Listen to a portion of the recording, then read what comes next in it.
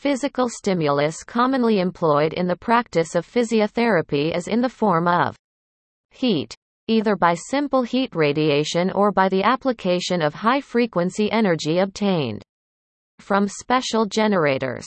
The use of high-frequency energy in thermotherapy has the advantage of considerable penetration as compared with simple heat application.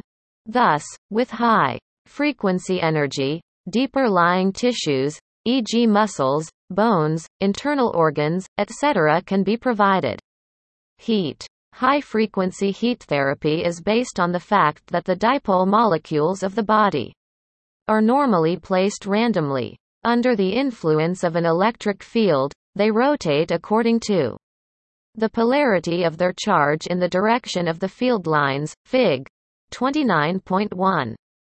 The positively charged end of the dipole then orients itself to the minus pole and the negatively charged end to the plus pole. Since the polarity of the electric field alternates, a microheating effect results from the continuous realignment of the molecules.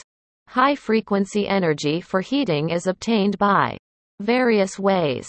It may be from the short-wave therapy unit making use of either the condenser field or the inductor field method.